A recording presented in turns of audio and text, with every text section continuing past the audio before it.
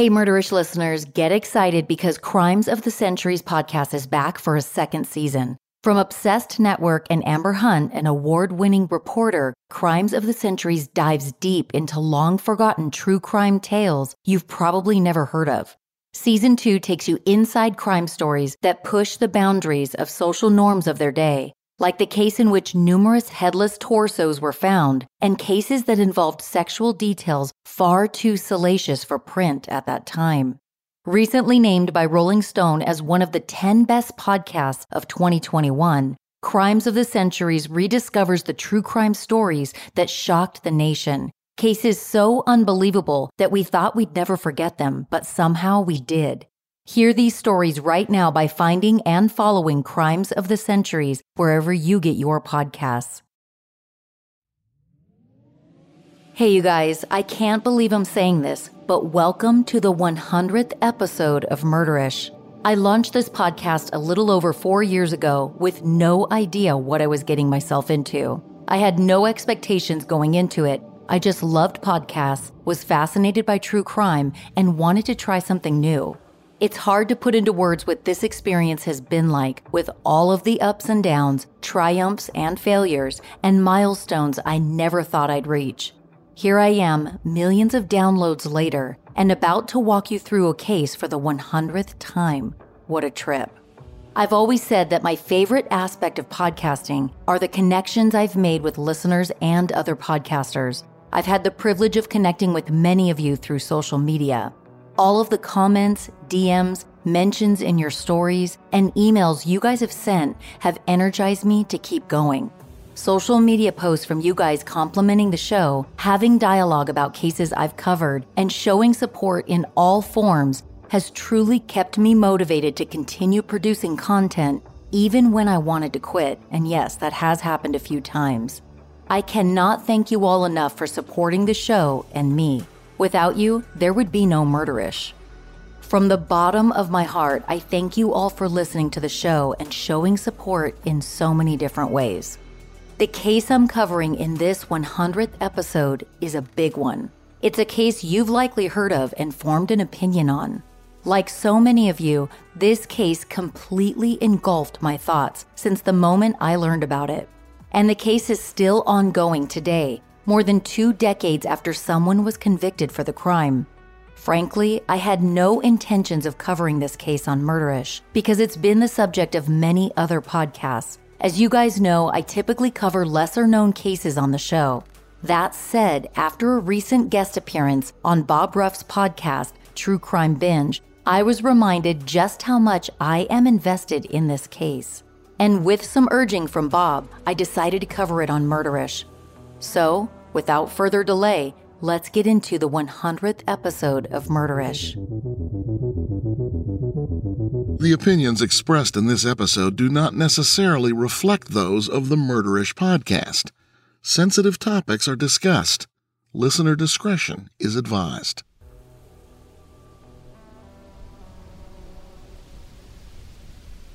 In January of 1999, an 18-year-old high school student mysteriously vanished after school one afternoon. 4 weeks later, her body was found in a shallow grave in a nearby wooded park. The following month, an arrest was made and the suspect was eventually convicted for murdering her. When it happened, this tragic story barely made the local papers, let alone the national news. 14 years later, after becoming the subject of the most downloaded podcast on record, the case became an international phenomenon and one of the most talked about in modern history. It turned millions of people into armchair lawyers and detectives overnight, igniting the rise of the true crime genre as we know it today. Years after the trial, new evidence was uncovered, calling into question the validity of the conviction.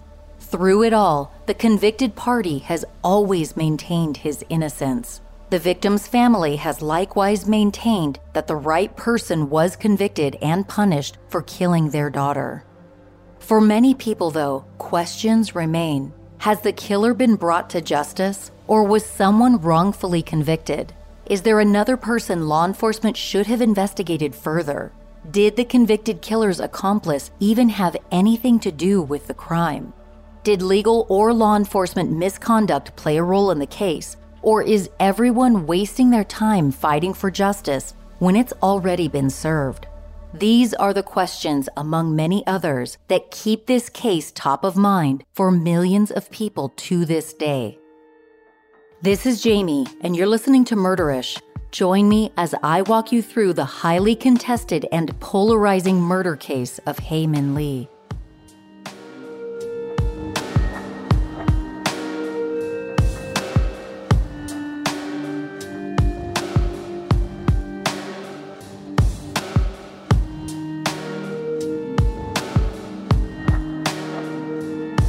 This case takes us to Woodlawn, a suburb of Baltimore, Maryland. Located 8 miles west of downtown Baltimore, Woodlawn is often warm and muggy during the summer months.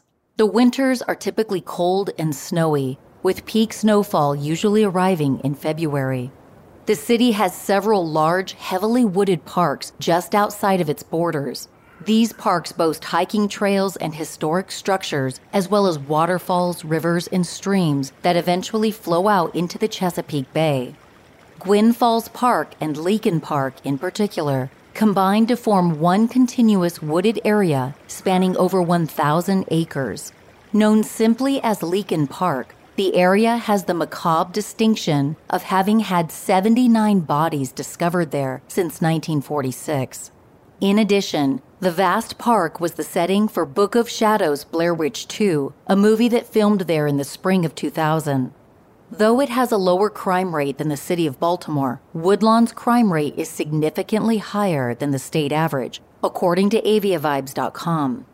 In January of 1999, Eminem topped the music charts with his hit song, My Name Is, along with What a Girl Wants by Christina Aguilera. On January 13, 1999, the weather in Woodlawn was characteristically cold. An icy rain had fallen early in the morning, but it wasn't drastic enough for schools to be closed. In the afternoon on that Wednesday, a 6-year-old girl waited eagerly for her cousin to pick her up from Campfield Early Learning Center. As time passed by, the girl was soon the only child left at school, and teachers realized she had been forgotten. At 3:30 p.m., young Lee received a call from the Early Learning Center telling him that his cousin had not been picked up. Hae Min Lee, Young's older sister, was supposed to pick up their cousin, and it wasn't like her to be so irresponsible. After sending someone to pick up the child, Young called Hae's friends to see if they knew where she was, but nobody had seen her. Hae had a large, close-knit friend group, so it was odd and worrisome that none of them had heard from her. Hae's family called the Baltimore County PD that same day to report her missing.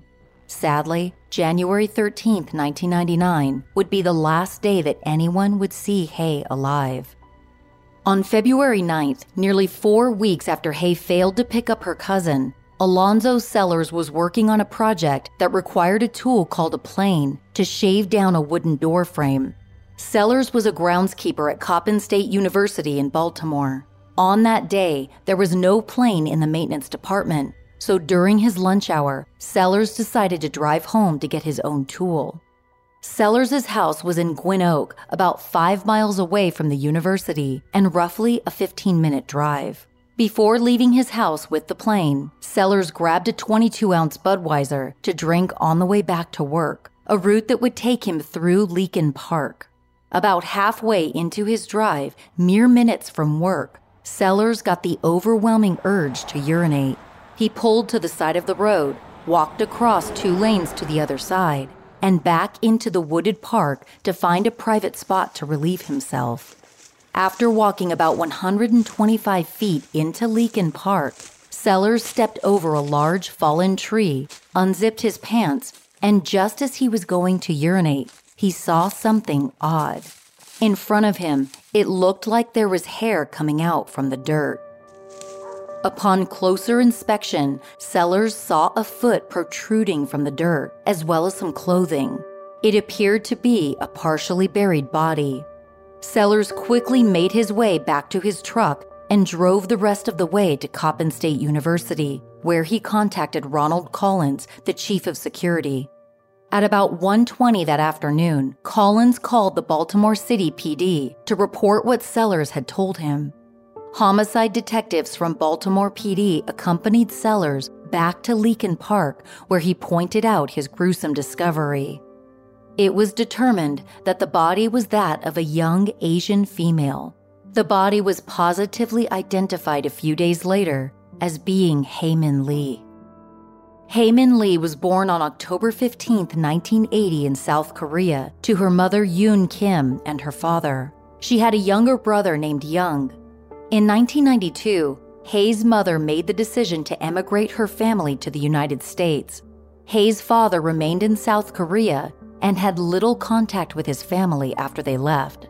Yoon and her children arrived in the Woodlawn area, where they moved in with Hae's grandparents and 2 cousins.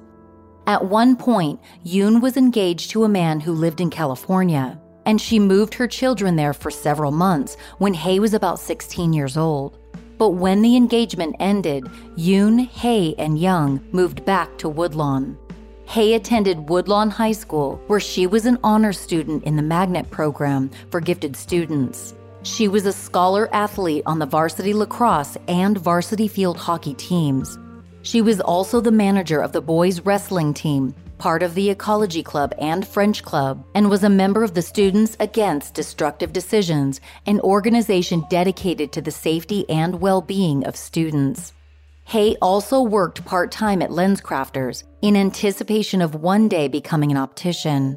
Hae was very well liked by Woodlawn students and faculty alike, and those who knew her used words like kind, joyful, and bubbly to describe her. Hae was seemingly always happy and very funny, even though her jokes were often goofy and cringeworthy. She had a wide, unforgettable smile and seemed to be confident in all she did. Hae was into fashion, and she secretly enjoyed the Teletubbies children's TV show. And she rooted for the Dallas Cowboys football team, not because she liked football, but purely because she liked the color of their uniforms. In February of 1999, Hae was a senior set to graduate with honors in the coming months. Hae had a very promising future, poised to be a leader no matter where life took her. As news spread about Hae's body being found, her friends were shocked and devastated. For weeks, they had hoped there was a reasonable explanation for her absence and that she would come back home soon. Many of them had not even considered the possibility that she might be dead. Hae's family was beyond distraught and felt as if they were stuck in a nightmare. Hae's mother, Yoon, felt as though her heart had been taken from her. She couldn't understand who would possibly want to hurt her daughter. The initial missing person case was handled by the Baltimore County Police Department. On January 13th, the day Hae was reported missing, Officer Adcock responded to the Lee residence at about 5:15 p.m. to take the report. According to young Lee, his sister was not having any trouble at home and had never run away before. Young provided Adcock with Hae's diary, hoping it might be of use. Officer Adcock called 2 of Hae's friends, Aisha Pittman and Adnan Syed, who both said that Hae had been at school that day. Aisha said she last saw Hae around 2:15 p.m. when classes let out, and Adnan last saw Hae sometime prior to the end of the school day. Adcock wrote in his notes that Hae was supposed to give Adnan a ride home, but he was running late, so Adnan figured she must have left without him. Neither Aisha nor Adnan knew where Hae was. Adcock also tried multiple times to call Hae's new boyfriend, Don Kleindienst, but couldn't reach him until 1:30 a.m. the following day.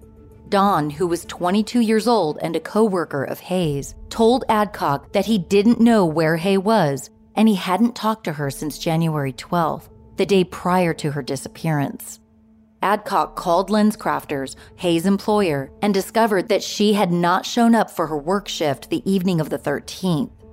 In addition, Hae's gray 1998 Nissan Sentra was also missing. Follow-up reports noted that local hospitals were checked for Hae, and the parking lots of hotels, motels, and high schools were checked for her vehicle, but nothing was found. The area surrounding Dawn's house was also checked by the Harford County Sheriff's Department, but nothing of note was located. On February 6th, a canine search of the grounds and immediate area surrounding Woodlawn High School was conducted, but nothing was found. Hae's computer was later searched, and it was discovered that her AOL user profile was last accessed on January 16th, 3 days after she went missing.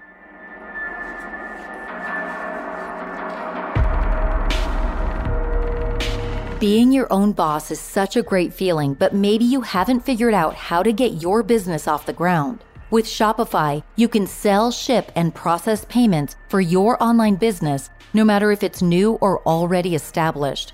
Gone are the days when only big businesses had access to crucial resources to start and grow.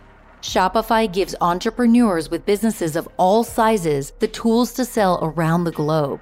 Plus, you'll have access to valuable analytics on your growth, conversion rates, profit margins, and more, all of which are important to have a grasp on in order to grow and succeed in business.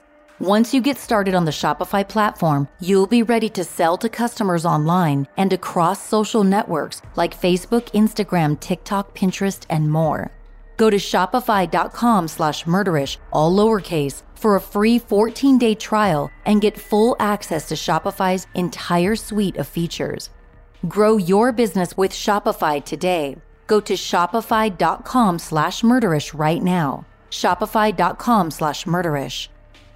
After a long day, I just want to curl up on the couch and get lost in a gripping story with characters I can love and hate. Is that too much to ask? Nope. Thanks to Sundance Now, I always have something to watch that's binge-worthy and that I can be obsessed with. With Sundance Now, I get ad-free streaming that caters to my obsession with stellar storytelling. Whether you're looking for original dramas, international thrillers, or true crime shows, Sundance Now has it and more. I've been impatiently awaiting every new episode of A Discovery of Witches, a Sundance Now original that premiered on January 8th. In the 7-episode series, Matthew and Diana return from their trip to 1590 to find tragedy. They have to find the Book of Life and the missing pages before it's too late. Enemies are plotting against them, and a monster from Matthew's past has been awaiting his return in order to get revenge. I found my next TV obsession on Sundance Now, and you will too. Try Sundance Now free for 30 days by going to sundancenow.com and use promo code MURDERISH. That's sundancenow.com, code MURDERISH, for 30 days of free streaming. Sundancenow.com, code MURDERISH. As the mom of an 8-year-old, it's tough to get a moment to myself. But when I do, it's nice to lose myself for a while in my favorite mobile puzzle game, Best Fiends. One of my favorite times to play is while I'm standing in line at the grocery store. It's crazy how fast the time goes by when I'm on a winning streak playing Best Fiends. I just passed level 1621 and I'm already planning the next time I'll be able to play so I can get to 1700. Here's a tip. Once you get to the level that I'm at, I've found that going for the longest possible match with every move is key. While I play Best Fiends, I collect the cutest characters and I get more and more as I continue to play. Although I mostly play Best Fiends to lose myself for a bit, I also love that it feels like I'm exercising my brain while I play. Here's the thing, the more I win, the more challenges I face. You'll never run out of levels or get bored because there are thousands of them and new levels are added constantly. If you're competitive like me, find a friend who you can challenge and share your Best Fiends victories with. Trust me, once you start playing, there is no stopping. Download Best Fiends free today on the App Store or Google Play. That's friends without the R, Best Fiends. On January 22nd, 9 days after Hae went missing, Baltimore County Detective Sergeant Joe O'Shea took over the missing persons case.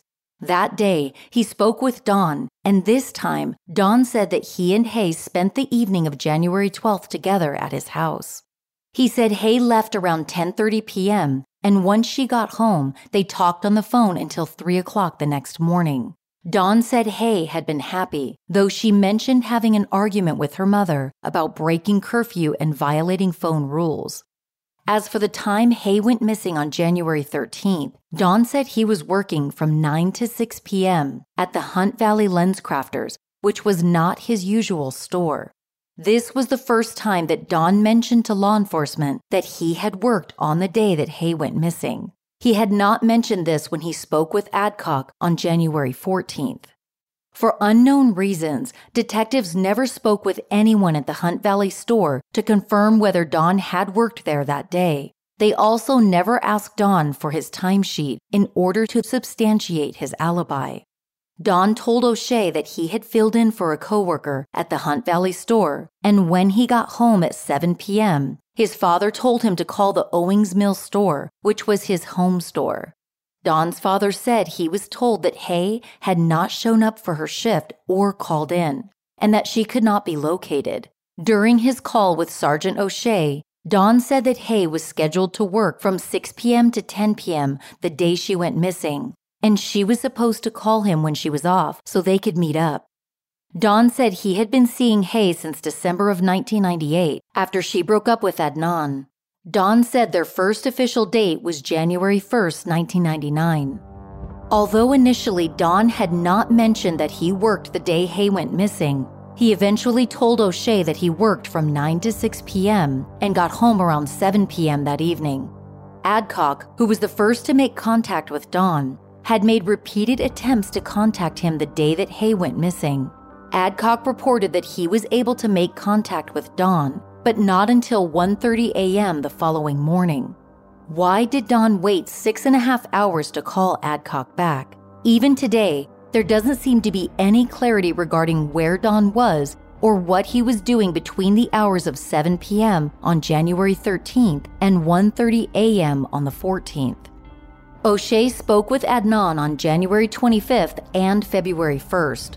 During those conversations, Adnan said he was in class with Hae on January 13th from 12:50 to 2:15 p.m., and then he went to track practice after school. That was the last time he saw her. O'Shea asked Adnan to confirm what Officer Adcock had written in his report, specifically if Hae was supposed to give Adnan a ride after school.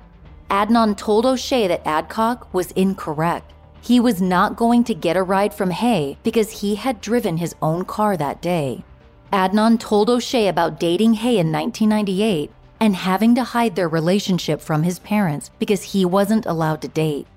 Adnan's parents wanted him to adhere to Muslim principles that prohibited dating and sex before marriage. Though Hae and Adnan eventually broke up because the secrecy and religious differences became too much to overcome, they remained close friends. On January 27th, O'Shea contacted Hae's friend, Debbie Warren. She told him that she last saw Hae at school on January 13th at about 3 p.m. near the gym. Debbie said that Hae told her that she was in a hurry and she was going to see Dawn at the mall. However, Debbie did not actually see Hae leave school. On February 1st, O'Shea spoke with Woodlawn High School sports trainer Inez Butler and French teacher Hope Schaub. Butler said Hae had been upset on January 13th because she was having problems at home and she wanted to contact her father in California. Hae was the manager for the wrestling team and was supposed to go to the match that night, but she told Butler she was not going to be there. Hope Schaub told Detective O'Shea that Hae was her teacher's aide, as well as one of her French students. Hae had been excited about an upcoming trip to France, planned for June, which she had already paid for. Schaub remembered that the only problem Hae had at school was during the homecoming dance in the fall of 1998, when Adnan's parents showed up to confront him about dating her. She had been embarrassed because it happened in front of so many people, but the issue eventually blew over. Schaub also said that Adnan and Hae were still good friends after their breakup, and that Hae was happy with Dawn. Later that day, O'Shea met with Dawn's manager from the Owings Mills LensCrafters, Kathy Michelle, who also happened to be Dawn's mother's girlfriend. Michelle confirmed the January 13th schedule for Hae at the Owings Mills store, as well as for Dawn at the Hunt Valley store, where he had covered for a coworker's shift. Though O'Shea received verbal confirmation from Don's manager regarding him working at the Hunt Valley store the day Hae went missing, he did not request any documentation to back this up. Furthermore, O'Shea never noted that Don's manager was also his mother's girlfriend, which was a potential conflict. O'Shea also met with Hae's uncle, who told him that Hae had been arguing with her mother about curfew rules. He remembered that on January 3rd, Hae had been out with Don and didn't return home until 1 a.m. On February 9th, Alonzo Sellers came upon Hae's body in Leakin Park. Baltimore PD homicide detectives Greg McGillivray and William Ritz responded to the 4400th block of Franklintown Road, along with Sellers, where he pointed out the body. Reports indicated that Hae's body was found partially buried on the north side of a 40-foot downed tree. Her body was basically lying parallel to the tree. Beyond the fallen tree, there was a stream called Dead Run. Hae's feet pointed northwest and her head pointed southeast. Hae was officially pronounced dead at 2 p.m. by McGillivray. Crime lab personnel responded to process the scene, as well as a forensic scientist, medical examiners, city surveyors, and the FBI. Hae had been buried in a shallow area with dirt and leaves on top of most of her body, except for a few areas that had been exposed to the air. She was found lying on her right side with her left leg on top of her right leg. Her left arm was awkwardly bent at a 90-degree angle behind her back. Her right arm was outstretched underneath her head and then bent at the elbow with the forearm and hand angling up, which caused her fingers to stick out from the dirt. A large rock was found placed on top of that arm. Her head was facing downward at a 45-degree angle. Underneath Hae's blouse, her bra had been pulled up above her breasts, leaving them exposed. The skirt she was wearing was bunched up at her waist, revealing her underwear and pantyhose. She was also wearing several rings and necklaces. An unknown fiber was recovered from her outer clothing as well as from underneath her body on top of the soil. Other recovered items included a section of clothesline or rope and an empty bottle of liquor, both lying a few inches away from Hae's body. Also recovered were feathers located on the fallen tree, numerous bullet casings, and a condom wrapper from alongside the road, several Blockbuster video game cases from the opposite side of the road, and tire tracks in the dirt just off the road, which were casted for preservation. On February 10th, Dr. Margarita Carell, assistant medical examiner, and Dr. Marlon Aquino, associate pathologist, conducted the autopsy. Their report indicated injuries to Hae's neck muscles, dislocation of the hyoid bone, which is found near the top of the neck and holds up the jaw and larynx, bruising on the right side of her neck, and petechial hemorrhages in her left eye. There was also evidence of blunt force trauma to the right back and right side of her head. There were no other signs of injury or anything indicative of defensive wounds. The cause of death was determined to be manual strangulation. The manner of death was homicide. On February 11th, Sharon Talmadge, latent print supervisor of the Baltimore PD Crime Lab, compared fingerprints from the body to latent prints taken from Hae's bedroom. The results confirmed what everybody already suspected. The prints were a match for Hae Min Lee. What began as a Baltimore County PD missing persons case was now a Baltimore City Police Department murder investigation, one that would eventually be scrutinized by millions of people. The story Alonzo Sellers told Baltimore PD detectives about how he came upon Hae's body was odd. Detectives found it strange that he would trek back into the woods for over 125 feet just for privacy to urinate, especially given how close he was to his workplace. When investigators dug into Sellers' background, they learned of some disturbing behavior he'd exhibited in the past. Sellers had multiple previous arrests for indecent exposure. Given the nature of those charges, it seemed even more odd that Sellers would go to such great lengths for privacy. Authorities administered 2 polygraph tests, and the first time around, Sellers failed it. In the first test, he was asked if he was trying to withhold information from investigators. He said no and failed. In the second test, Sellers was asked if he knew the method by which Hae had been killed. He said no and passed. After the 2 polygraphs were administered, Sellers was cleared as a suspect. Jada Lambert, an 18-year-old woman from Woodlawn, had been found strangled and dumped by a Baltimore Park stream 8 months prior to Hae's murder. Local newspapers reported that there could be a link between Jada and Hae's murder, but there is no indication that detectives actively pursued the possible connection. Once Don's alibi was verbally corroborated by his mother's girlfriend, who was also Don's manager, he wasn't investigated any further. It seems apparent that investigators focused their attention on Adnan Syed as early as February 3rd, a few days before Hae's body was found. According to case files, Adnan was the only name that detectives ran through law enforcement databases at the time. Then, on February 12th, 3 days after Hae's body was found, Detective Daryl Massey reported receiving 2 untraceable anonymous calls from someone he described as sounding like an 18 to 21-year-old Asian male. Massey did not clarify what he intended by Asian, which could have meant any number of accents or dialects. The anonymous caller reportedly told detectives to look at Adnan for Hae's murder because the 2 of them used to go to Leakin Park to have sex. The caller also said that Hae broke up with Adnan right before she disappeared, and that Adnan once made statements to a friend that if he ever hurt Hae, he would get rid of her car in a lake. Although detectives were unable to corroborate any of the caller's claims, that anonymous call was enough to solidify Adnan as their #1 suspect, and in fact, according to case files, they never looked at anyone else from that point on. Adnan Masood Syed was born on May 21, 1981 in Baltimore, Maryland, to Syed Rahman and Shamim Syed. Syed and Shamim emigrated from Peshawar, Pakistan, and were brought together by an arranged marriage. Syed came to Baltimore first, and Shamim joined him later. Adnan, along with his older brother Tanveer and younger brother Yusuf, were all born in America. The family of 5 were practicing Muslims and heavily involved at their local mosque.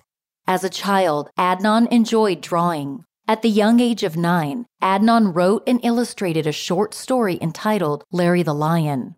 He was known to be responsible and helpful, often assisting his mother with the busy daycare that she ran from their house. Adnan attended Woodlawn High School, and like Hae, he was in the Magnet program for gifted students. Adnan, who played on the football team and ran track, was very popular and well-liked by students and staff. Those who knew Adnan described him as being friendly to everyone, outgoing, charming, and confident. His best friends also knew him to be down-to-earth and goofy at times. He was also ambitious and strived to have a career in the medical field. As a first step toward that goal, he received training as an EMT and worked as an ambulance technician. In February of 1999, Adnan was a senior in high school, set to graduate in a few months. In the spring of 1998, Adnan asked Hae to attend the junior prom with him. She said yes, and they began dating shortly thereafter. They were together for about 10 months, which included a few short breakups. Their relationship was full of love, happiness, and a fair amount of teenage drama, which was chronicled by Hae in her diary. She wrote things like, "Adnan is the sweetest guy. I hope me and my baby could stay together till we graduate. I'm much in love with him, and he loves me like crazy." But Hae also confessed that she was conflicted about their relationship. She and Adnan had to keep their relationship a secret from their parents, mostly due to the fact that Adnan was Muslim and wasn't allowed to date before marriage. The sneaking around took a toll on them, and they broke up several times because of it, but they always ended up back together.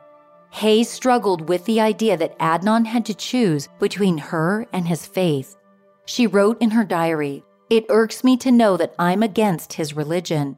He called me a devil a few times. I know he was only joking, and I hate the fact that I'm the cause of his sin." Still, Hae and Adnan managed to stay together despite these difficulties. But by December of 1998, Hae started having feelings for her coworker, Dawn Kleindienst. On December 9th, Hae wrote about missing Dawn's baby blues, and that she was thinking about him for hours, even though she loved Adnan. She doodled both Adnan's and Dawn's name on the pages of her diary, illustrating how torn she felt. On December 10th, Hae wrote that she was feeling guilty about how often Dawn was on her mind. A short time later, Adnan and Hae broke up in mid-December, but by all accounts, the two remained close friends. After receiving the anonymous call on February 12, 1999, detectives subpoenaed Adnan's cell phone records. They noticed one number was called repeatedly on the day Hae went missing. The number was for Jennifer Jen Pusateri. On February 26th, detectives made contact with Jen in front of her home and asked her to come by the station. Later that night, Jen met with detectives and told them that she didn't know anything about Hae Min Lee. The next day, however, with her attorney present, Jen told detectives a much different story. She said her friend, Jay Wilds, had Adnan's cell phone and car on January 13th, the day that Hae went missing. In the evening, Jay asked Jen to pick him up at the Westview Mall, and when she got there, he told her that Adnan had killed Hae and then buried her. Jay told Jen that he did not help with the crime or burial, but Adnan showed him Hae's dead body inside the trunk of a car in the Best Buy parking lot. Jen said Jay told her that Adnan buried Hae in Leakin Park that evening while Jay watched. Detectives then interviewed Jay late in the evening on February 27th and into the early morning hours of the 28th. He told them that he had borrowed Adnan's car in order to shop for a birthday present for his girlfriend, Stephanie McPherson. Later that day, he said Adnan showed him Hae's dead body in the trunk of her own car somewhere along Edmondson Avenue. This differed from Jen's story, as she said Jay told her he saw Hae's body in the parking lot of a Best Buy. At about 2:45 a.m. on February 28th, after questioning Jay for hours, Jay led detectives to Hae's vehicle, which he claimed had been parked at that location by Adnan for the last 6 weeks. Based on Jay's statements, detectives obtained an arrest warrant for Adnan, charging him with the murder of Hae Min Lee. Adnan was arrested at 6 a.m. on February 28th at his home on Johnny Cake Road in Woodlawn. He was taken to the Baltimore PD Homicide Unit, where he waived his rights to a lawyer after being Mirandized. He was interrogated by Detectives McGillivray and Ritz for 6 hours. Adnan didn't know it at the time, but his family had hired an attorney on his behalf, and that attorney was at the Baltimore PD station while detectives were questioning Adnan. Additionally, the attorney had requested to see Adnan numerous times, but detectives never stopped the interrogation to allow Adnan's attorney to see him. All of this happened behind the scenes and without Adnan's knowledge. Meanwhile, throughout the 6-hour interrogation, Adnan never wavered in his denial of any involvement in Hae's disappearance or murder. After the long interrogation, 17-year-old Adnan was transported to Central Booking Intake Center, having never been allowed to see or speak with his parents or his lawyer. The next day, he was moved to the Baltimore City Detention Center. Over the course of the next few months, several bail hearings took place. Adnan's attorney at the time, Doug Colbert, argued that Adnan should be granted bail because he was a U.S.-born citizen with no criminal record. He also had a huge support system with his family and the Muslim community ready to put up their homes as collateral for his bail. The community was willing to look after Adnan and make sure he was present for all future court dates. Assistant State's Attorney Vicky Wash argued that this support system was actually a reason for Adnan to be denied bail. She claimed that Adnan's community offered him limitless resources, and they would no doubt help him flee to Pakistan. As can be seen on trial video taken that day, Wash claimed that there was a pattern in the United States where young Pakistani males had been jilted, committed murder, and fled to Pakistan where they could not be extradited. She also claimed that Adnan had an uncle in Pakistan who could make people disappear. Adnan was denied bail and remained in custody pending his trial. Vicky Wash's statements were later found to be false, and though she wrote an apology letter to the court for her inaccuracies, it did not change Adnan's no bail status. After February 28th, Jay Wilds met with detectives for follow-up interviews at least 3 more times. Every time they met, notable details in Jay's story changed. Some of the interviews were recorded on cassette tape by detectives McGillivray and Ritz. However, as noted by their own references on the recordings, numerous pre-interviews took place prior to the tape recorder being turned on. At that time, it was common practice for law enforcement to conduct unrecorded interviews and only to turn on the recorder when a final statement had been obtained. But the resulting statements were often called into question later. Too many false confessions and false statements had been made by witnesses, resulting in numerous wrongful convictions that were eventually overturned.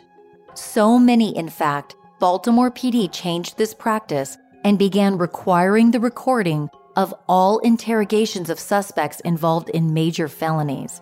Some of Jay's unrecorded pre-interviews lasted for several hours, begging the question, what exactly was said during the time when the tape recorder was off? On Tuesday, April 13th, a grand jury for Baltimore City heard testimony from several witnesses during a hearing presented by Vicky Wash. After the testimony, the grand jury indicted Adnan Syed on charges of first-degree murder. 5 months later, on September 7th, Jay Wilds signed a plea deal agreeing that he would plead guilty to accessory after the fact in the murder of Hae Min Lee, punishable by up to 5 years in prison. The deal was offered in exchange for Jay's honest testimony at Adnan's trial. Prosecutor Kevin Urich and Jay's new attorney, Ann Benaroya, who'd both agreed on the deal, suspended it until after the trial to ensure that Jay completed his testimony first. Adnan's defense attorney, Maria Cristina Gutierrez, who went by Cristina, would later argue prosecutorial misconduct regarding this plea deal because of one odd fact. Prosecutor Urich was the one who procured Benaroya for Jay's defense at no cost to Jay. It's not typical by any means for a prosecutor to secure legal counsel for a defendant. It appeared as though the prosecution had gifted Jay a talented and normally expensive defense attorney in exchange for his testimony, though many people in the legal profession would argue that this was highly unethical. The judge disagreed, and when all was said and done, Jay never served any prison time. On December 8, 1999, Adnan's trial began with Judge William Quarles presiding. Attorneys for the state were Kevin Urich and Kathleen Murphy. Adnan was represented by Cristina Gutierrez, a well-known defense attorney who had tried many high-profile cases. Gutierrez, though considered somewhat controversial, was known to be aggressive and keen on details, which helped her win many cases. Over the next several days of trial, multiple witnesses for the prosecution gave their testimony. But on December 15th, everything came to a screeching halt when a disagreement arose between Judge Quarles and Cristina Gutierrez. During a heated sidebar, Quarles called Gutierrez a liar, and she raised her voice in opposition. Although the discussion was meant to be private, one of the jury members overheard the judge's comments. Gutierrez immediately motioned for a mistrial, and Quarles granted it. The trial concluded at 3:42 p.m., 6 days after it began. Adnan was denied bail once again, and he remained in custody pending his second trial. Adnan's second trial began on January 21, 2000. A new judge, Wanda Hurd, presided, and the trial would be heard by a new jury. Prosecutors Urich and Murphy returned as attorneys for the state, and Gutierrez remained as Adnan's defense attorney. In his opening statement, Prosecutor Urich told the jury that Hae's own diary, along with witness testimony, cell phone data, and cell tower evidence, would prove that Adnan was guilty of Hae's murder. Yurik said that Adnan, who was of Pakistani Muslim heritage, had been living a double life.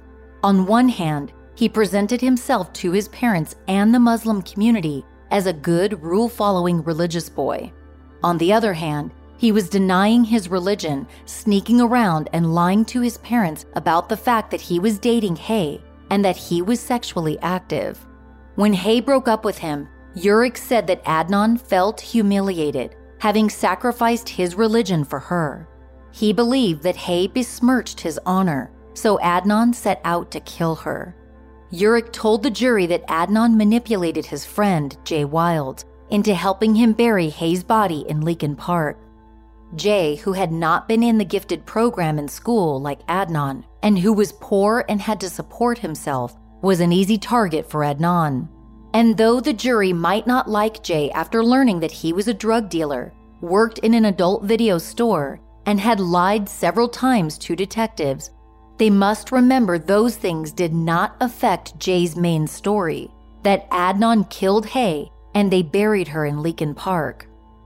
Gutierrez began her opening statements by reminding the jury that the defense had no duty to present any evidence because Adnan was presumed innocent.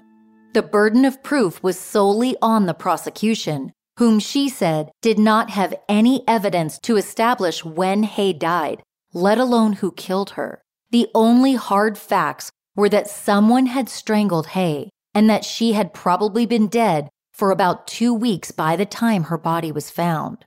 Gutierrez went on to say that Adnan was an American and a Muslim. He was just like any other American teen, and like many other Muslim teens for that matter. He was dating, having sex, and experimenting with marijuana, even though it wasn't permitted by his parents or his religion. Gutierrez described Adnan and Hae as two star-crossed lovers from different cultures, each with personal family dynamics that affected their relationship. She said their relationship was a typical, dramatic young romance with ups and downs and several breakups. The two of them were very affectionate while together and remained close friends after they broke up. Gutierrez told the jury that the state had no evidence to support the idea that Adnan was filled with rage or capable of murder. She reminded the jury how the state was knowingly using the testimony of a proven liar, Jay Wilds, as the basis for their entire case. She brought up the fact that physical evidence and DNA had been recovered by detectives, but for some reason, it had never been tested. The few items that had been tested did not match Adnan. In fact, there was not one single corroborative piece of physical evidence linking Adnan to the murder.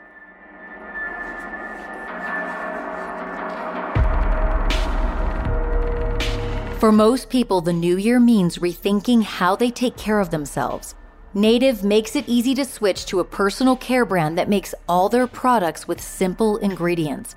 Native has key aspects that will have you rethinking your current deodorant. For example, their deodorants are aluminum-free, offer 24-hour odor defense, and they leave zero residue on your skin after applying. Their coconut and vanilla-scented deodorant is amazing, and it's among the 10 different scents that Native offers. Honestly, skip your perfume and just use Native deodorant. It smells so pleasant and lasts all day. Whether you're sitting in an office or moving around a lot, Native not only has your armpits covered, but they also offer a great line of body wash, toothpaste, shampoo and conditioner, and more. This year, up your personal hygiene routine with Native. Go to nativedeo.com/murderish or use promo code murderish at checkout and get 20% off your first order. That's nativedeo.com/murderish or use promo code murderish at checkout for 20% off your first order. Let me tell you why Thrive Causemetics is such an awesome beauty and skincare brand. Their products are certified vegan and cruelty-free, contain no parabens, sulfates, or phthalates, and they are a company with a cause. Thrive Causemetics' Bigger Than Beauty mission allows for a donation to be made with every purchase to help women emerging from homelessness, for example. My makeup routine now includes Thrive Causemetics Liquid Lash Extensions Mascara, because it makes my lashes appear longer and thicker than ever before. My skincare routine also includes their Defying Gravity Eye Lifting Cream because it lifts and tightens the skin around my eyes with hydration that also smooths fine lines. Talk about a miracle in a bottle. Now is a great time to try Thrive Causemetics for yourself. Right now, you can get 15% off your first order when you visit thrivecosmetics.com/murderish. That's Thrive Causemetics, CAUSEMETICS.com/murderish for 15% off your first order. Have you been wanting to learn a new skill but can't seem to find the time to follow through with it?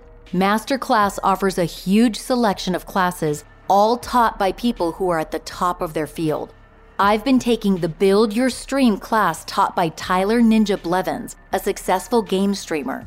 In the 30-day class, I'm learning the basics of streaming content, how to build my brand, and create an interactive online community. The class is so easy to follow, and I get to take it from home and on my own schedule.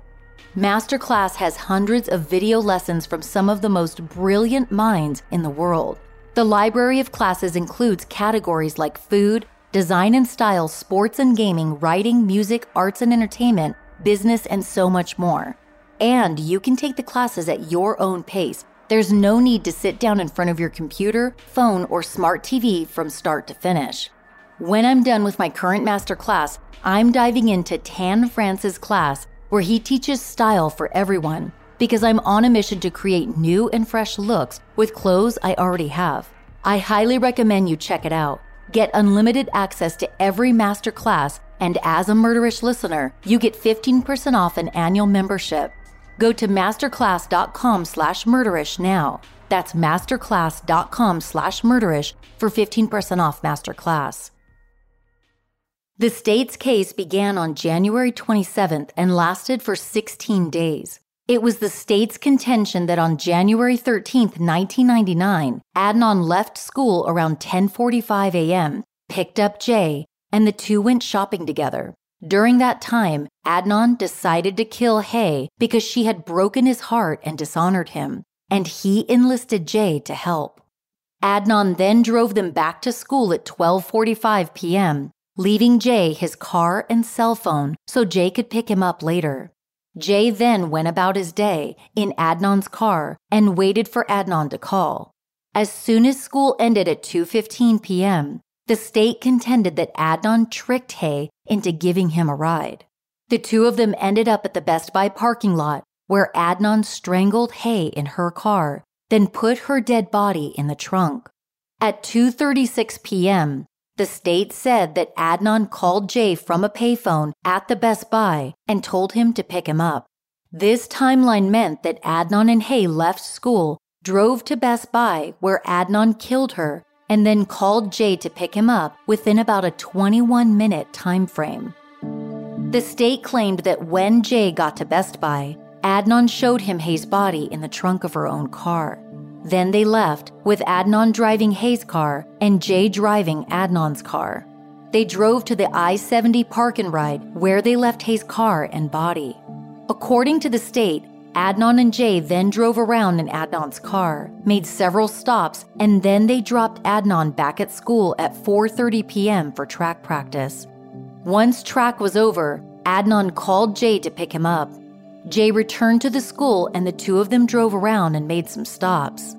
Later, after Adnan received a call on his cell phone from Officer Adcock, they drove back to Hae's car. The state said that Adnan drove Hae's car with her body still in the trunk, and Jay followed in Adnan's car. They drove to Leakin Park, where they dug a hole and buried Hae at 7 p.m. The state called over 25 witnesses to support their claims, including friends and family of both Hae and Adnan, teachers and coaches from Woodlawn High School, forensic specialists, crime lab employees, detectives, police officers, and the medical examiner. Witnesses testified that Hae and Adnan were loving towards each other and that they remained good friends after they broke up. Though one witness, Debbie Warren, said part of the reason that Hae broke up with Adnan was because he was possessive and verbally aggressive. Debbie, who was a friend of both Hae and Adnan, read parts of Hae's diary to the jury. Prosecutor Murphy noted one section where Hae wrote that 2 obstacles in her relationship with Adnan were his religion and his possessiveness. On cross-examination, however, Debbie conceded that the diary only mentioned possessiveness one time, and the full sentence was actually, "The second thing is possessiveness, independence rather. I'm a very independent person." Debbie also testified there were no entries that complained of any aggressiveness. Several witnesses testified that Hae was last seen on January 13th, sometime between 2:15 and 2:20 p.m., leaving Woodlawn High School. She was on her way to pick up her cousin from school, and then, depending on the testimony, either back to school for a wrestling match or to work at LensCrafters. Later, Hae was going to see her boyfriend, Don. Gutierrez missed an opportunity to call into question the time that Hae went missing when she cross-examined Debbie about Hae's diary. Though Debbie did not testify during direct examination as to the last time she saw Hae on January 13th, she had previously told detectives during an interview that she remembered seeing Hae after school between 2:45 and 3:15 p.m. in the lobby area of the gym. She also claimed to have seen Adnan in the guidance counselor's area at 2:45 p.m. At that time, it seemed clear to Debbie that Adnan was on his way to track practice because she said he had his track gear with him. This information, if called out by Gutierrez during trial, could have called into question the state's timeline, as well as provided a possible alibi for Adnan. The prosecution used Adnan's differing statements to Officer Adcock and Detective O'Shea about getting a ride from Hae to suggest that he lied and had in fact gotten a ride from her. During cross-examination, however, it was revealed that O'Shea never found anyone who actually saw Adnan get a ride from Hae that day. Don Kleindentz testified regarding his relationship with Hae at the time of her disappearance. He spoke about meeting Adnan in the parking lot outside of LensCrafters sometime in December after Adnan and Hae had broken up. He said Adnan made small talk with him for a while and then told Don that he was just checking on him to make sure he was a good guy. On the stand, Don also verified his printed time card from the Hunt Valley LensCrafters store for January 13th. The time card was created by the manager of the store, who also happened to be Don's biological mother, not to be confused with his manager at the Owens Mills store, where Don usually worked, who was his mother's girlfriend. The prosecution had obtained Don's time card sometime after October 4th, which was the first time its existence was ever documented. On cross-exam, Don described Adnan as nice and courteous when they met outside of LensCrafters. Don also told the jury that he was never fingerprinted by investigators and did not have samples of his blood, hair, or saliva taken. He was also never interviewed or interrogated at the police station, and none of his statements were recorded.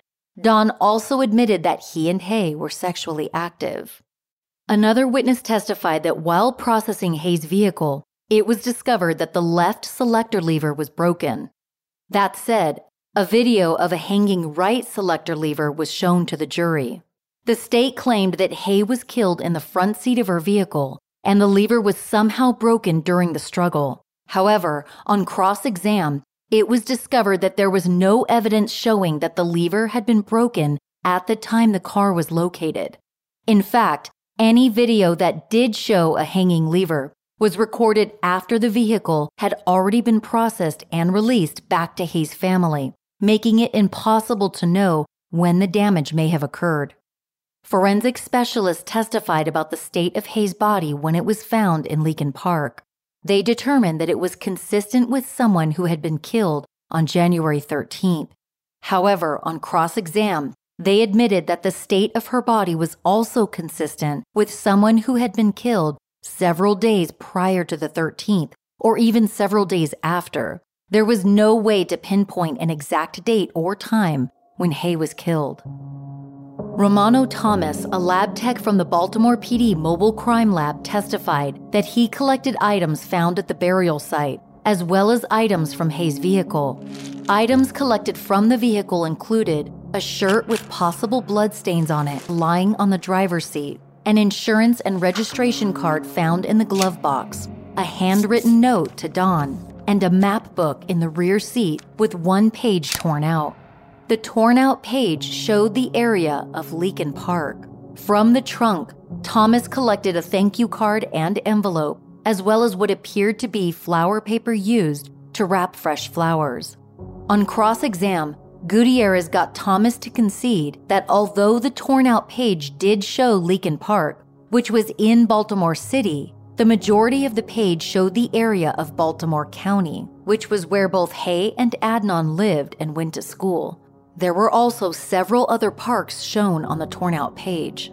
Sharon Talmadge, the Baltimore PD latent print expert, testified that she found latent fingerprints matching Adnan on the thank you card and envelope, which was postmarked for October 3, 1998, 2 months before their final breakup.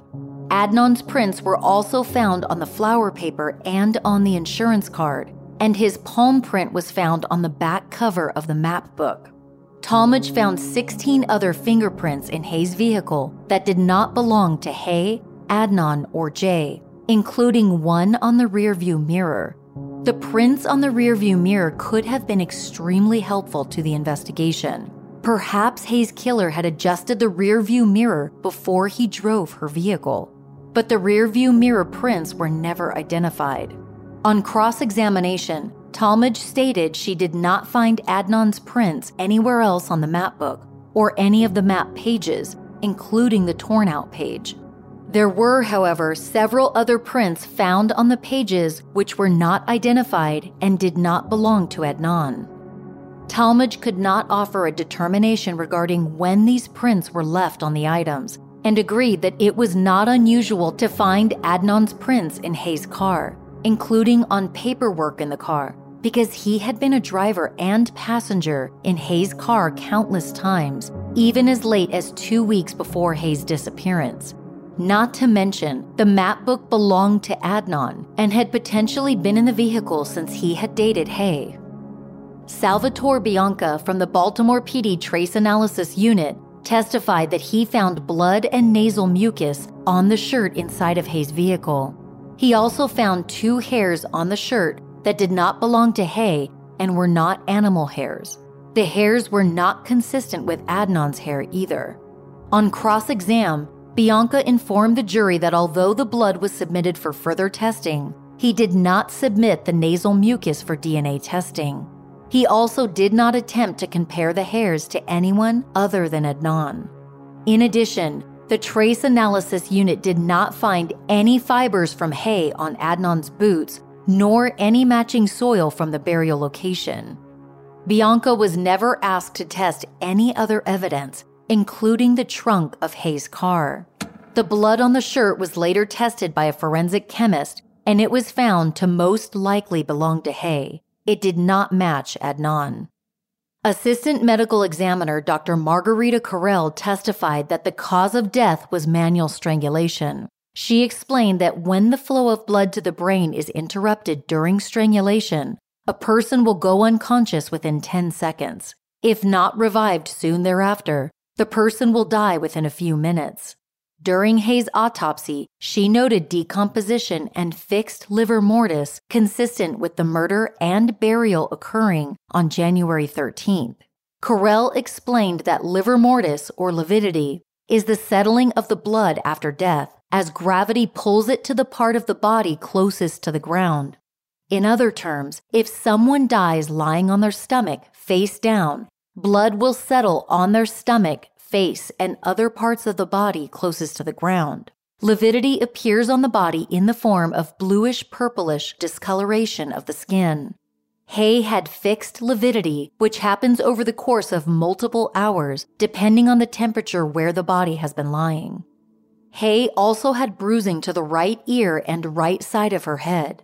Carell told the jury that when she examined a photo of the shirt found in Hae's car, the blood looked like it could be pulmonary edema. Pulmonary edema, or fluid mixed with red blood cells that collects in the lungs, can escape a body at death via the nose or mouth. On cross-exam, Correll noted that pulmonary edema was not specific to any one injury, and it could mean many things. It was not unusual to see it in a strangled body. She added that there was no evidence of any blood having exited Hae's body via her nose or mouth. Correll conceded that although the condition of Hae's body was consistent with a death and burial on January 13th, it was equally consistent with a death and burial occurring only 2 weeks prior to her body being found. There was no way to know for certain. Additionally, Hae could have been killed on one day and buried on another. Correll also explained that there were no injuries that broke Hae's skin, no external bleeding, and no signs of defensive wounds, which countered the prosecution's claim that the selector lever in Hae's car was broken during a struggle between Hae and her killer. As far as lividity, until it is fixed, which takes several hours, it will shift as the body shifts. If the killer moved Hae's body after she was dead and before lividity was fixed, her blood would move around her body. If that happens, there will be visual evidence of the changing locations of the blood as it settles. Correll found no evidence of that on Hae. Her lividity was fixed and frontal, meaning she was lying face down until it was fixed. Because Hae was found lying on her right side, not face down, this also meant that Hae likely could have been held somewhere else for some time prior to her burial. The fixed frontal lividity seems to suggest that after Hae was killed, her body was lying face down for several hours before it was moved to Leakin Park and buried. Because there were no eyewitnesses to the actual killing and no physical or DNA evidence linking Adnan to Hae's murder or her burial, the prosecution's case ultimately came down to Jay's testimony. The state argued that his testimony was supported by the cell phone evidence, and the cell phone evidence was supported by his testimony. Jay was on the witness stand for 5 days, during which time he laid out a complicated and confusing timeline that began on January 13, 1999. He said that around 10:45 in the morning, Adnan called to see if he wanted to go shopping for a present for Jay's girlfriend, Stephanie, because it was her birthday. Adnan and Stephanie were close friends. While on the stand, Prosecutor Urich had Jay use the call log for Adnan's cell phone and point to that particular phone call for the jury to see. Jay pointed to a call made to his home at 10:45 a.m., which lasted for 28 seconds. Jay said that Adnan arrived at his house around 11:45 a.m. They drove to Security Square Mall, and on the way there, Adnan said he was going to kill Hae because she had broken his heart and dishonored him. According to Jay, Adnan said, "I'm going to kill that bitch." They shopped for about 1 hour and 15 minutes and then drove Adnan back to school for his next class. According to Jay's time estimates, this put Adnan back at school a little after 1 p.m., which threw off the rest of Jay's testimony. If Adnan was dropped off at school around 1 p.m., it was impossible for the rest of the state's timeline to be correct. This was another missed opportunity by Gutierrez, as she did not bring up this fact during cross-examination. Jay went on to tell the jury that he kept Adnan's car and cell phone so that he could pick up Adnan later in the day. Jay said he then made a call to his friend Jen Pusateri's house and spoke to her 15-year-old brother, Mark. Urich again had Jay point to a call on the log made to Jen's house at 12:07 p.m., which lasted for 21 seconds. Mark told Jay that Jen wasn't home, but Jay said he drove to her house anyway and played video games with Mark for about 30 minutes. Jay said he and Mark drove to a mall so Jay could finish shopping for Stephanie's gift. Urich had Jay point to a call on the log made to Jen's house at 12:41 p.m., which lasted for 1 minute and 29 seconds. Jay testified that he did not remember making that call, but he could have called Jen while he was out with Mark to see if she had come home yet. Jay said Adnan also called the cell phone around that time to see where Jay was. The call log shows an incoming call at 12:43 p.m. However, Urich did not have Jay point this call out. If Jay dropped Adnan back off at school at 1 p.m., as he'd testified, a phone call from Adnan at 12:43 made no sense. After shopping, Jay said he and Mark returned to Jen's house where they played video games in the basement. During that time, Jay received 2 calls, one from Jen and one from Adnan. Adnan called to find out if the cell phone was turned on and to say that he would call Jay at 3:45 to be picked up. On the call log, there was an incoming call at 2:36 p.m., which lasted for only 5 seconds, and an incoming call at 3:15 p.m., which lasted for 20 seconds. It's unclear from Jay's testimony which call came from who. Urich did not have Jay point out these calls on the log, possibly because the state claimed that the 2:36 p.m. call was Adnan telling Jay to pick him up at Best Buy, and it was essential to their case. Jay's testimony did not support that claim, but again, it was not addressed by the state or the defense. Next, Jay said that sometime after 3 p.m., Jen finally came home and they played video games. At 3:45 p.m., Adnan had not called like he said he would, so Jay left Jen's to drive to another friend's house. During that time, he said Adnan called and told him to meet him at the Best Buy parking lot. There was no incoming phone call during this time on the call log. Regardless, Jay continued his testimony saying that he drove to Best Buy where he saw Adnan waiting on foot by a payphone. This part of Jay's testimony was also confusing, as the question of why Adnan never called Jay to pick him up as planned and somehow ended up at Best Buy on foot was never answered. Jay said Adnan motioned for him to drive around to the side lot, which he did. Jay testified that Adnan told him to park next to a gray Nissan Sentra. Jay said he got out of the car and Adnan said, "Are you ready for this?" He opened the trunk of the Nissan and inside was Hae's dead body. Next, Jay said Adnan drove the Nissan with Hae's body in the trunk and Jay followed in Adnan's car. They drove to the I-70 park and ride where Adnan parked Hae's car. Jay said Adnan took a black bag from Hae's car and put it into his trunk, then got into the driver's seat of his own car. Jay said they drove away, leaving Hae's car with her body in the trunk. As they drove around, Adnan casually suggested they buy some weed.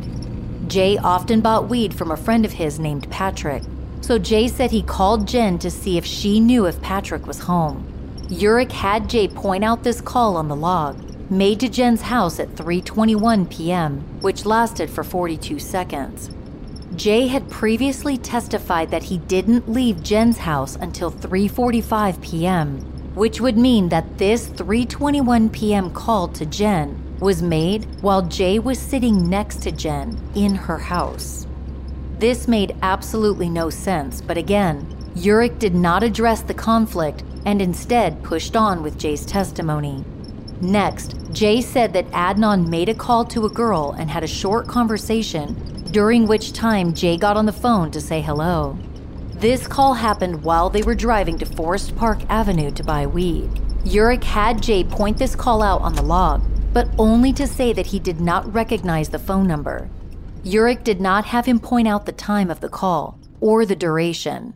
The log showed that the call was made to a number later identified as Nisha Tana's at 3:32 p.m., which lasted for 2 minutes and 22 seconds. It was the state's contention that this call to Nisha proved that Adnan was with Jay at that time and not at track practice, because Jay did not know Nisha. He would have no reason to call her. Adnan, on the other hand, had begun dating Nisha in January of 1999 and called her often. Once again, neither the prosecution nor the defense addressed the fact that this call was made prior to the time that Jay said he left Jen's house, when Adnan was not with him. Earlier in the trial, Nisha Tana testified about speaking to Adnan many times on her private home line, the same number shown on the call log. Yurik asked Nisha if she remembered ever getting a phone call from Adnan where he put Jay on the phone to say hello. Nisha said that she did remember a call like that. She then started to say that Adnan had called from the adult store where Jay worked, but Yurik quickly interrupted her saying, "No, don't. Tell us what the defendant told you." After being interrupted, Nisha said Adnan put Jay on the phone and he said hello. It was a very short call, perhaps 1 to 2 minutes, and it happened in the evening. Yurik directed Nisha's attention to the call log, which showed a call to her phone at 3:32 p.m. Nisha could not say for sure if that was the call she was remembering. Prior to the start of trial, Gutierrez's private investigator discovered that Jay did not start working at the adult store until the end of January. Gutierrez failed to point out this fact to the jury, which would have shown that the call Nisha remembered most likely took place well after January 13th, and therefore was irrelevant to the case. Additionally, on cross-exam, Gutierrez did not ask Nisha to clarify what she had started to say to Yurik about Adnan calling from the adult store where Jay worked. If the call to Nisha was initiated at the adult store where Jay worked, then it most definitely did not happen on January 13th because Jay was not employed there at the time. Gutierrez did have Nisha point out that her phone was only answered by her, and that she did not have voicemail or an answering machine at the time. The implication was that no one actually answered the 3:32 p.m. call, which would come into play later during the defense's case. After addressing the call to Nisha, Yurik had Jay point out a call on the log that was made at 3:48 p.m. and lasted for 1 minute and 25 seconds. Jay identified this number as belonging to his friend Phil, but he didn't remember making the call. Next, Jay said that he called his friend Patrick in order to buy some weed, but he wasn't home. Yurik had Jay point to the call on the log made to Patrick's house at 3:59 p.m., which lasted for 25 seconds. Jay said he and Adnan continued driving around, eventually buying some weed. Next, Jay said he called Jen to see if their mutual friend, Christy Vinson, was home. Yurik had Jay point to a call on the log made to Jen's house at 4:12 p.m., which lasted for 28 seconds. After that, Jay said Adnan wanted to be taken back to school so he could be seen at track practice. During the drive back to school, Jay testified that Adnan told him Hae had kicked off the turn signal in her car while he was killing her, and that she had tried to apologize to him before she died. Jay said Adnan told him that Hae deserved to die for hurting him. Before exiting the car to go to track practice, Jay said Adnan received a call from someone who spoke what Jay described as Arabic, possibly Adnan's mother. Jay did not point out this call, but the log did show an incoming call at 4:27 p.m., which lasted for 2 minutes and 56 seconds. After the call, Adnan told Jay he was going to practice and would call him on the phone when track was over. Jay told the jury that the last thing Adnan said before leaving the car was, "All knowing is Allah, and motherfuckers think they are hard. I killed somebody with my bare hands." Jay then drove Adnan's car to Christy's house, where he smoked some weed while he waited for Adnan to call. 30 minutes later, Adnan called to say he was ready to be picked up. Yurik did not have Jay point this call out on the log. However, the log did show an incoming call at 4:58 p.m., which lasted for 19 seconds. Jay said he picked Adnan up and then drove them back to Christy's house. They hung out there with Christy and her boyfriend Jeff for about 25 minutes. While there, Adnan received 3 incoming calls on his cell phone. One was from Hae's family, who were looking for her. The next was Hae's cousin, and it was a wrong number. The third call was from a police officer asking if Adnan had seen Hae. According to Jay, this call caused Adnan to get up and leave the apartment in a frenzy. Urich did not have Jay point these calls out on the log, but the log did show incoming calls at 6:07, 6:09, and 6:24 p.m. Gutierrez would later fail to call this testimony into question during her cross-examination. She did not point out that Jay had previously told detectives that the call from the police officer happened while Jay and Adnan were parked in a McDonald's parking lot, not at Christie's house. Jay testified that he followed as Adnan ran out of Christie's apartment. He said they got into Adnan's car and then drove Jay home to his grandmother's house. Once there, Jay said Adnan threatened that he would tell the cops about the fact that Jay sold weed unless Jay helped him get rid of Hae's body. Jay said he was scared that his grandmother would get into trouble because he kept the weed in her house. Out of fear, Jay said he grabbed 2 shovels and put them in the back seat of Adnan's car.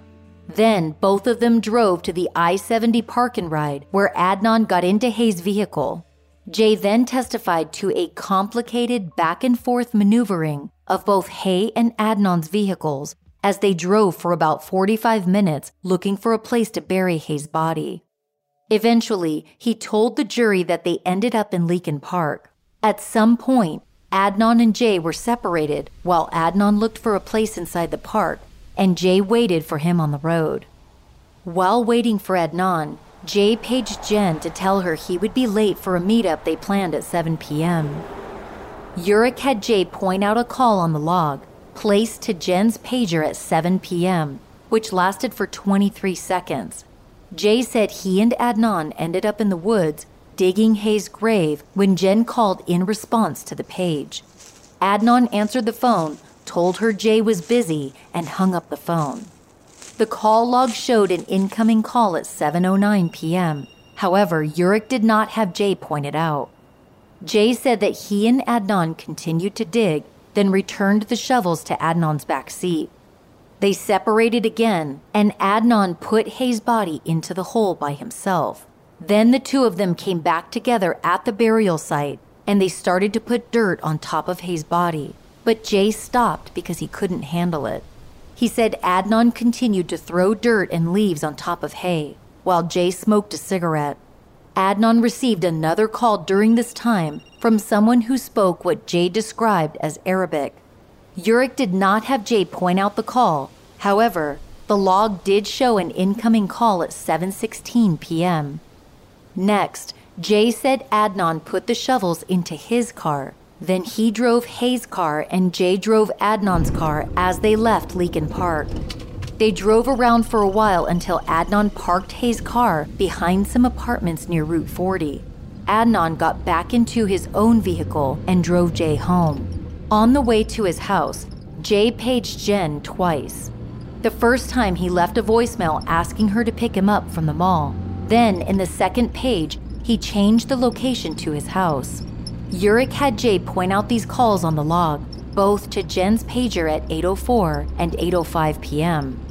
Before dropping Jay off, Adnan stopped at the rear of the Westview Mall, where Jay said he threw Hae's wallet into the trash. Jay testified that he threw his 2 shovels into the dumpster behind Value City. Adnan then dropped Jay off at his grandmother's house, and Adnan drove away. Jay went into the house, immediately changed his clothes, and bagged up everything he had been wearing, worried that they had dirt and other evidence on them.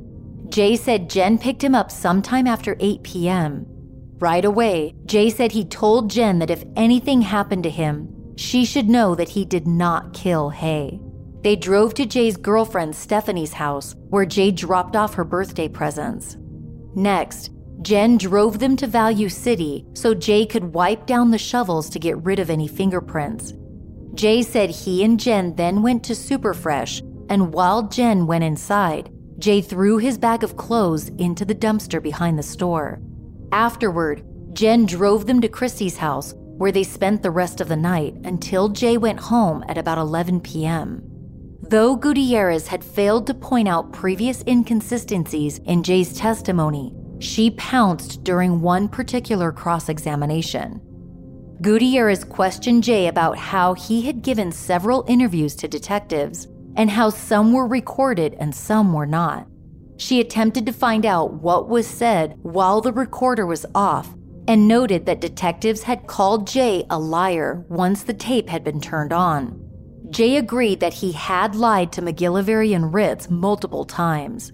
He said he was scared that if he didn't give a statement, he would be the one charged with murder, because that's exactly what detectives said would happen if Jay didn't talk. During his first interview on tape, Jay told detectives that Adnan showed him Hae's body in the trunk of her car at a location off of Edmondson Avenue, not at Best Buy. It wasn't until confronted with Jen Pusateri's comments during her interview that Jay changed his story to Best Buy. Another inconsistency Gutierrez pulled from Jay's testimony was that he initially told detectives he went back to his house after dropping Adnan at track practice. Then he changed the location to Gelston Park before changing it again to Christie's house. Jay also didn't mention that he had thrown away his clothes until his fourth statement to detectives.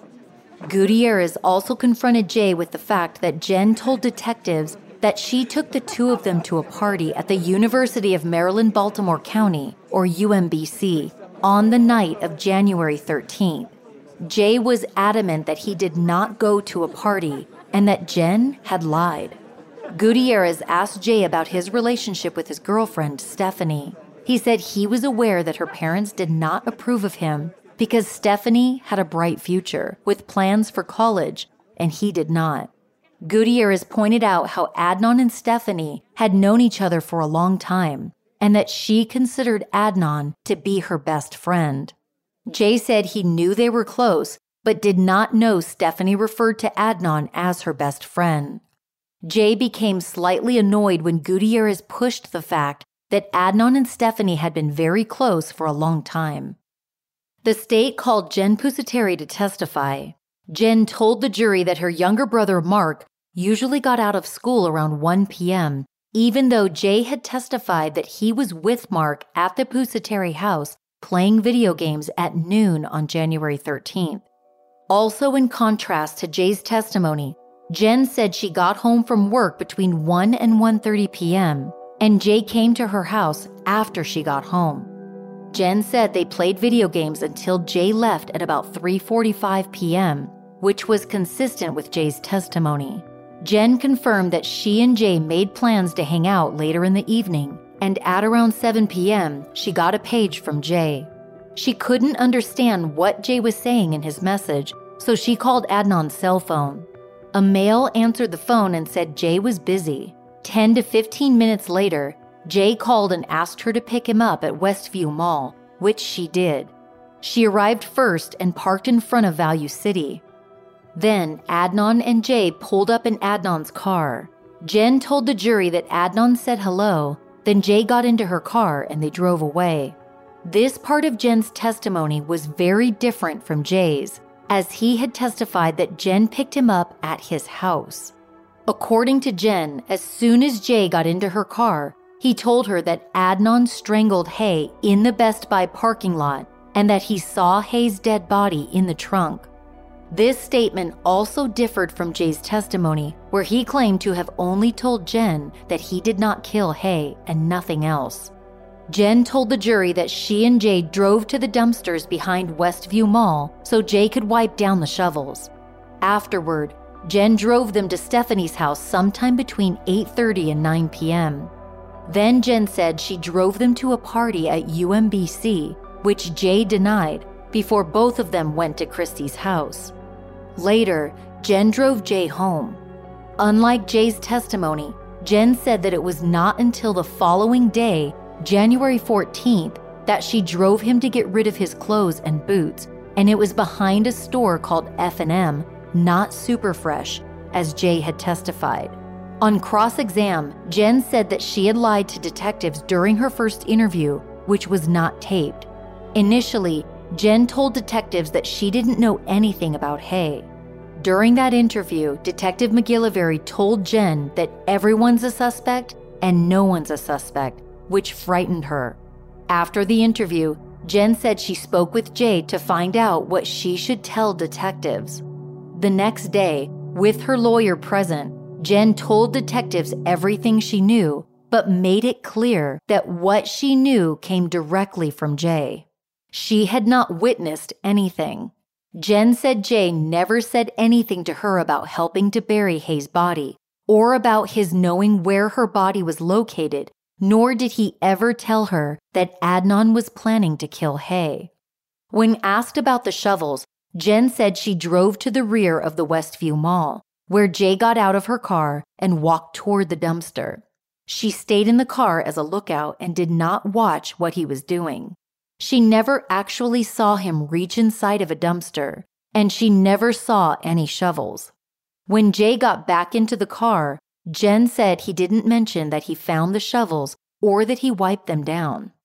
Jen also testified that when she took Jay to Stephanie's house the night of the 13th, he did not have any presents for her. Christy Vinson was called to testify about Adnan's presence at her house on January 13th, specifically his behavior while there. Christy told the jury that January 13th stood out in her mind because on that day, she had gone to an all-day conference for her social work class that she was taking at UMBC. When she got home from the conference at about 5:15 p.m., her boyfriend Jeff was there. Jay and Adnan showed up around 6 p.m. and left about 20 to 30 minutes later. According to Christy, both Jay and Adnan were acting strange. Christy didn't know Adnan. She had never met him before, so she found it odd that he never introduced himself and just laid down on the floor. Christy said she, Jeff, Jay, and Adnan watched TV, and there was no conversation amongst them, which she also found odd. At some point, Adnan's cell phone rang. Because it was quiet in the room, Christy could hear Adnan say, "They're going to come talk to me. What should I say? What should I do?" Then she said Adnan got up and left the apartment, and Jay followed after him.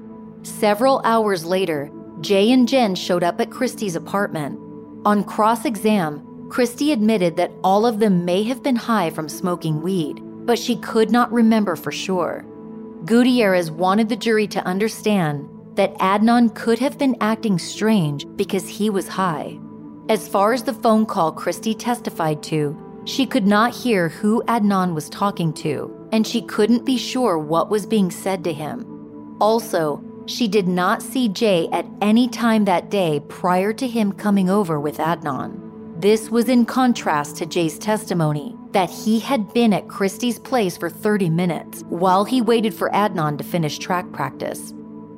Abe Warnowitz, an AT&T wireless radio frequency engineer, was called to testify and validate Jay's testimony about the various cell phone calls. Warnowitz's testimony was detailed and extremely technical, the type of testimony that a layperson might find hard to follow.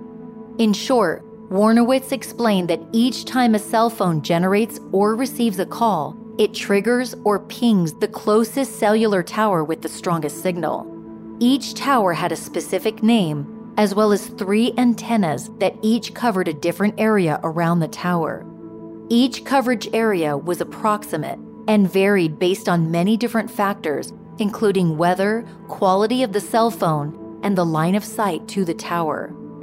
The basic theory was that as a call was made or received, the area where the phone was located could be identified by looking at which tower and antenna was pinged during the call. Warnowitz tested his theory by driving around with Prosecutor Murphy and placing test calls at various locations, including the burial location and the area of Christy's house. Each call he placed pinged the tower corresponding to the coverage area that he was in, which supported the theory.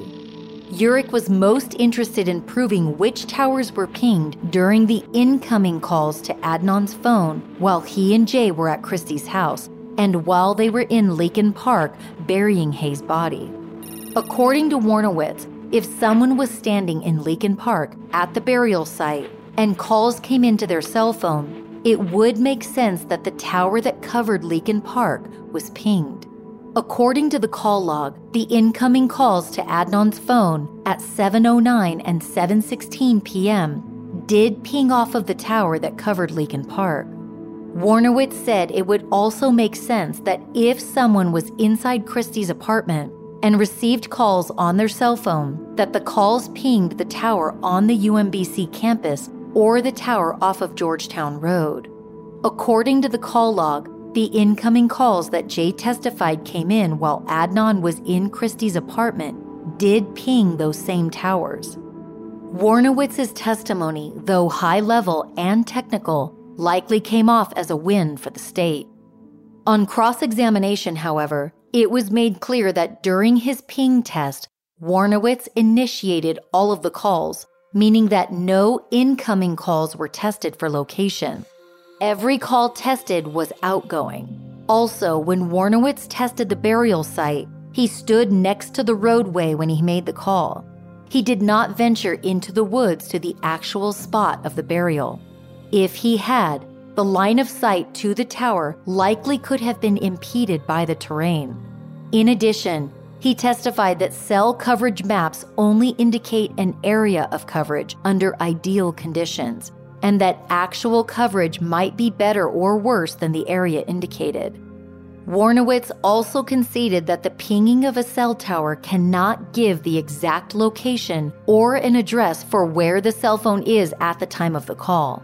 It could only determine that wherever the phone was, the call pinged a specific tower from somewhere in the entire coverage area for that tower.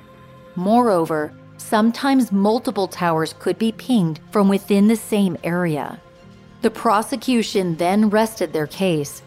It was the defense's turn to present their case and highlight for the jury that Adnan was not a cold-blooded killer.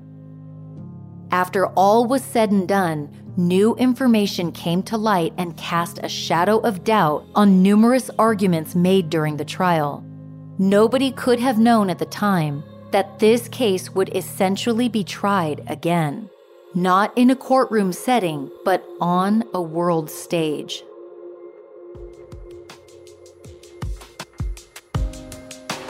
Thanks for joining me for part 1 of the Hae Min Lee case. Stay tuned for part 2, the conclusion, which will drop a week from today on January 24th. I've mentioned it before, but I'll say it again. I'm going to be at CrimeCon in Las Vegas in April of this year. It would be so great to meet some of you there. Visit crimecon.com to purchase your badge. Use promo code MURDERISH for 10% off of a standard badge. I really hope to see you there. That's crimecon.com and use code MURDERISH for 10% off. If you enjoy this podcast, do me the biggest favor and rate and review Murderish in your favorite podcast app. Positive ratings and reviews help new listeners find the show. If you listen to Murderish on Spotify, there's now a feature where you can rate the podcast there. Also, don't forget to follow me on Instagram at Murderish Podcast. It's my favorite place to engage with you guys. I do a lot of fun Q&As on Instagram, so follow Murderish if you want to participate. You can also find me on Twitter and Facebook. Check out murderish.com if you want to buy Murderish t-shirts, face masks, coffee mugs, and more. If you want more Murderish content, go to murderish.com, click the link to go behind the scenes, and become a Patreon subscriber.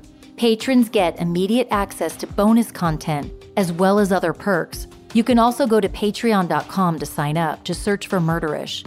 Thank you to Becca L., Amanda F., and Lauren for becoming Murderish Patreon subscribers. I appreciate you all so much. Murderish sound design and audio editing is by Justin Hellstrom. Some of the music was composed by Nico of We Talk of Dreams. This episode was researched and written by Gina Mazzolini. To see a list of sources used for this episode, visit murderish.com. As always, Ishers, thank you for joining me on another episode of Murderish. And remember, listening to this podcast doesn't make you a murderer. It just means you're murder-ish.